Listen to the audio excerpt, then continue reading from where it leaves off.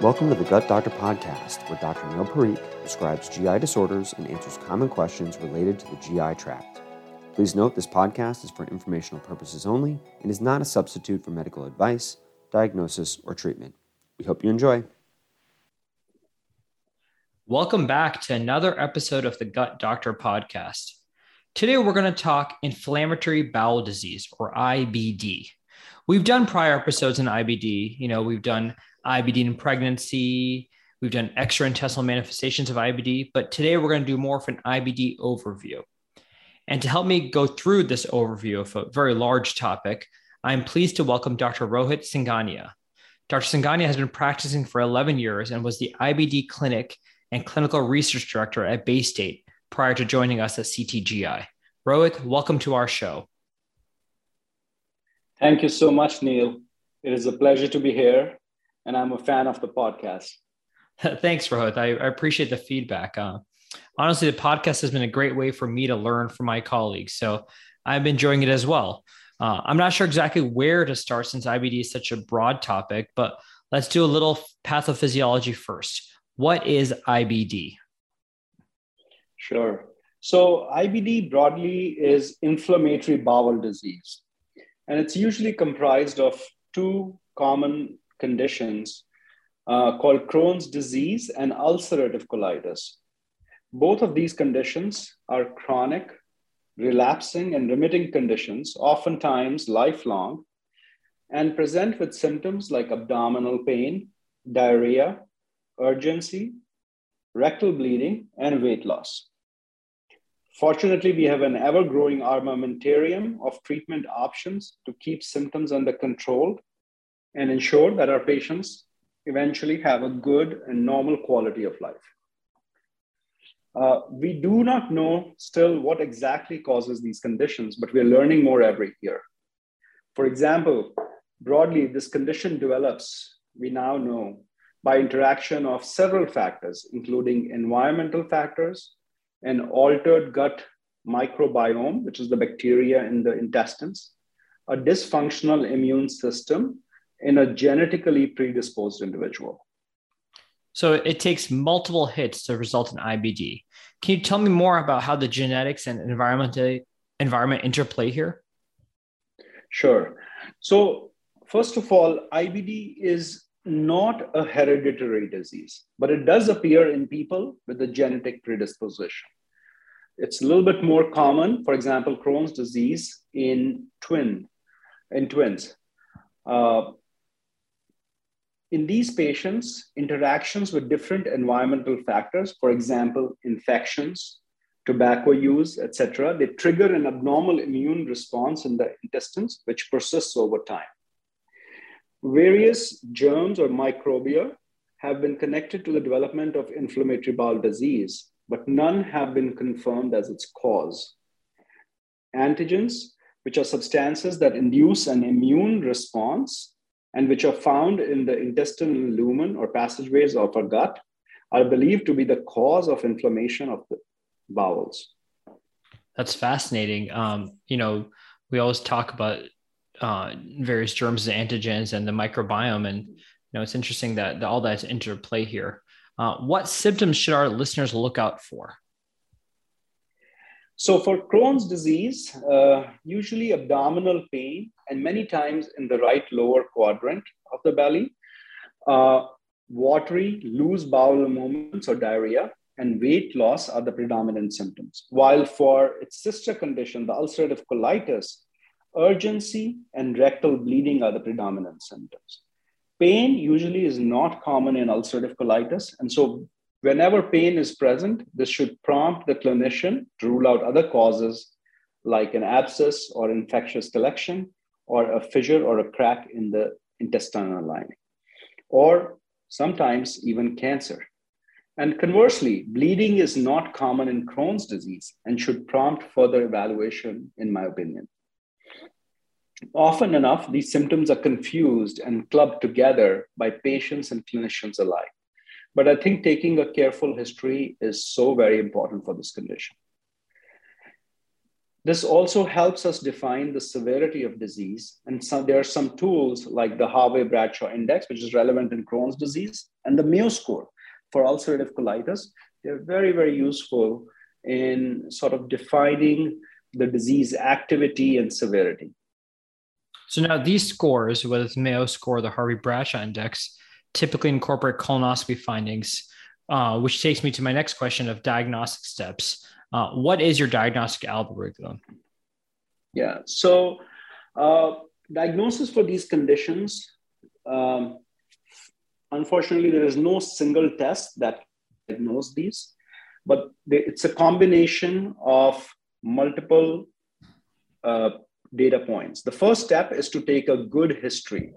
And I know I'm probably repeating myself, but I cannot overstate the importance of this step in this condition, given that it can be confused with other conditions like irritable bowel syndrome or IBS, acute infections, hemorrhoidal bleeding, fissures, etc.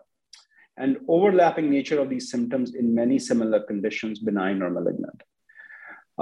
Another point is that the acute versus chronicity of the symptoms usually helps distinguish infectious versus inflammatory process.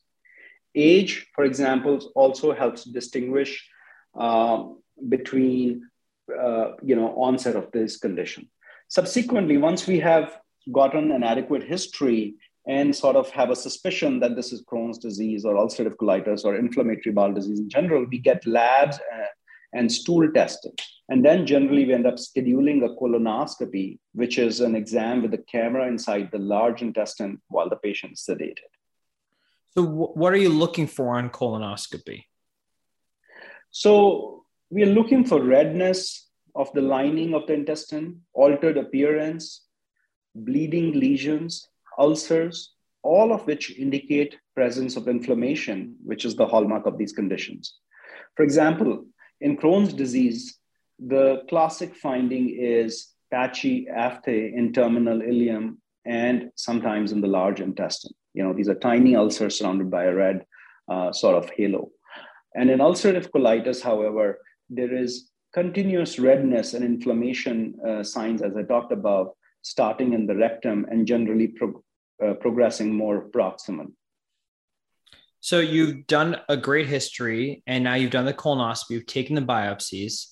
Pathology confirms inflammatory bowel disease. So obviously, before we get into medical management, are there any general diet or lifestyle tips you suggest? Absolutely. So an important question that is usually on the top of most patients' minds, but scientific data, unfortunately, is somewhat eluding. So during the initial phase, I generally recommend a light but nutritious diet, devoid of dairy for a couple of weeks while we get the symptoms under control.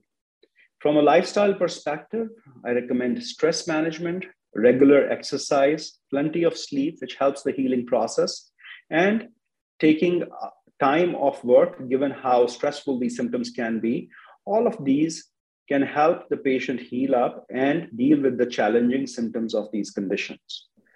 Now, if someone has a stricture or a narrowing on initial presentation with the above workup, then I do recommend a low fiber diet to prevent blockage of that narrowing. I feel like all those lifestyle recommendations would be great for all of us. Stress management, exercise, sleep. We could all benefit from those. So, all right, they've done the initial therapy. Yeah, they've done the initial dietary and lifestyle changes. Let's get into medications a little bit. And I say a little bit since I know there are a lot of options here and there are a lot of nuances as to when to use what medication. So why don't we stick with the general categories of medications? Do you want to start with the oral options first? Yes, absolutely. So for Crohn's disease, so I'll divide it into the two conditions, Crohn's disease and ulcerative colitis. So for Crohn's disease, generally oral steroid therapy called budesonide, and sometimes a stronger medication called prednisone can help calm symptoms down rapidly. And this can be fairly quick within a week or two.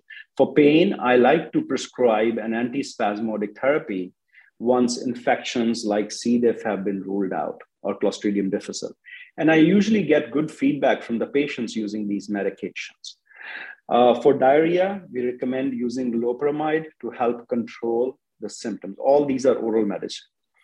Now, for ulcerative colitis, a category of medications called mesalamines are generally the first line treatment in most patients and have an excellent response and time to response. These are generally available as an oral pill, but also available as a suppository or an enema that can be taken from the bottom.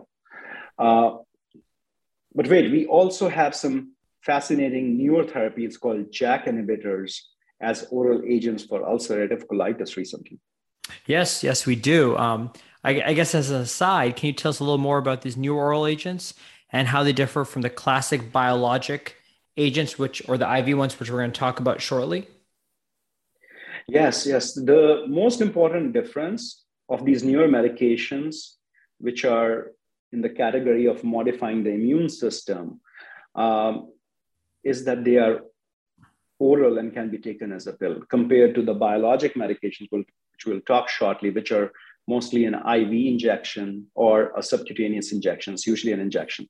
These oral pills are quite effective. They're relatively safe and easy to take for treating inflammatory bowel disease. And I think we are going to see more and more progress in this area with newer agents. Several are under investigation. They seem to target different pathways, which the biologic treatments or IV medicines did not target before, and overall may have fewer side effects. Great. I mean, that's great. I mean, the fact that it can be oral and it can be effective. So let's talk about these IV medications, or the quote unquote classic biologics. Sure. So for sicker patients at presentations, we generally end up going to biologic IV treatments. And there are several categories in this. Anti-TNF therapies like infliximab, adalimumab, anti-integrin therapies like vedolizumab, and anti-IL-12/23 therapies like ustekinumab. There are some newer ones coming shortly. All these names are quite tongue twisters, but there are several of these medicines available to be taken, and they're very effective in controlling the symptoms and healing up the gut lining. Yeah, we could probably devote an entire episode or two to each of these. So we will save the discussion for another time. Let's move on. What if medications don't work? When do we get our surgical colleagues involved? Yeah, this is a very important question, since unfortunately, many patients require surgery.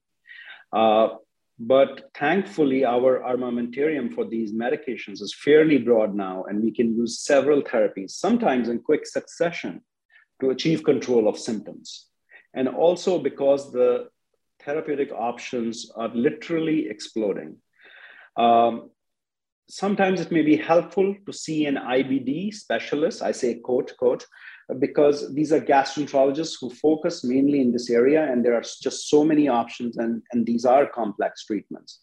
However, in certain situations, surgical interventions upfront can be very, very helpful. For Crohn's disease, these can be abscesses or an infectious collection that can be painful, fistulas, and bowel blockages, or rarely malignancy or cancer, which may require surgery upfront. For ulcerative colitis, there's a presentation where we call it acute severe ulcerative colitis or fulminant colitis, where the patient gets really sick really fast. That's one situation. And the other two are when there's a cancer or malignancy, or the disease is refractory to initial treatment. Great. I mean, those are important points for our primary care listeners, especially who may see some of these clinical presentations first. And so they know when to refer to an IBD specialist and when to refer to colorectal surgeons. Obviously, with all these conditions, it's always going to be a team approach. So let's say now we have our patient under control on medication. There are a few maintenance things we recommend, such as dermatology and ophthalmology evaluations. What else is part of routine health maintenance for IBD patients? That's a great question. There's so much to be done, and the care is so complex. Most patients, or all patients with IBD, generally require a full review and update of vaccination, given that this is an immune system disorder and infections are a common sort of side effect of therapy and of the disease process. So routine clinical monitoring for infections and treatment-related side effects is needed. Also, sometimes they can develop coexistent or new onset autoimmune conditions. And since this is a malabsorption disorder, vitamin and mineral deficiencies need to be monitored closely. Some of the common ones are vitamin B12 deficiency, vitamin D deficiency, and iron deficiency. I generally recommend that patients continue regular follow-up with their primary care physician and the IBD specialist once they have sort of controlled the disease, which we call remission. They should follow up at least every 6 months. When they're in an acutely active state called a flare, then I recommend closer follow-up every few weeks until they go into remission. Also, routine screening intervals for tests like pap smear, skin cancer, for colon cancer screening, they're usually somewhat modified in these patients and need to be surveilled for more closely. You just mentioned colon cancer screening, and I know this has been always somewhat of a moving target. I know there are nuances here, but how often do you typically bring these patients back for a colonoscopy to look at their colon lining? So as per the recent evidence and the STRIDE guidelines, we individualize this approach. We do know that clinical symptoms or their relief can be misleading in these patients. This is often known as clinical remission. The holy grail in 2022 is to achieve healing of the lining of the intestine, which is associated with reduced risks of hospitalizations, surgeries, and emergency department visits, not to mention the improvement in overall quality of life and eventually reduced risk of colon cancer. This is called endoscopic remission and requires a colonoscopy at least in 6 to 12 months, if not sooner, after modifying treatment in a sick patient or starting a new therapy. Again, this approach has to be individualized, as some other biomarkers like CRP, stool fecal calprotectin, or fecal calprotectin can also give us some indication as to how the patient is doing. But really, sooner we can document mucosal healing with colonoscopy, that really is the treatment target in 2022, or else we need to keep modifying or adding treatment until we can achieve this goal. Wow, Rohit, this has been fantastic. Not only did you give us an overview, you just laid out the holy grail for IBD in 2022.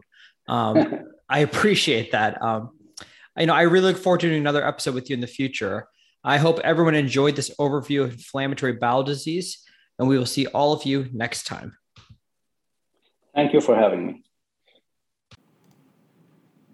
We hope you enjoyed this episode of the Gut Doctor Podcast. For additional information about today's topic, please visit connecticutgi.org. Your feedback is important to us, so please remember to subscribe, rate, and review. Stay tuned for more episodes of The Gut Doctor, and if you think you may need to see a gastroenterologist, just trust your gut.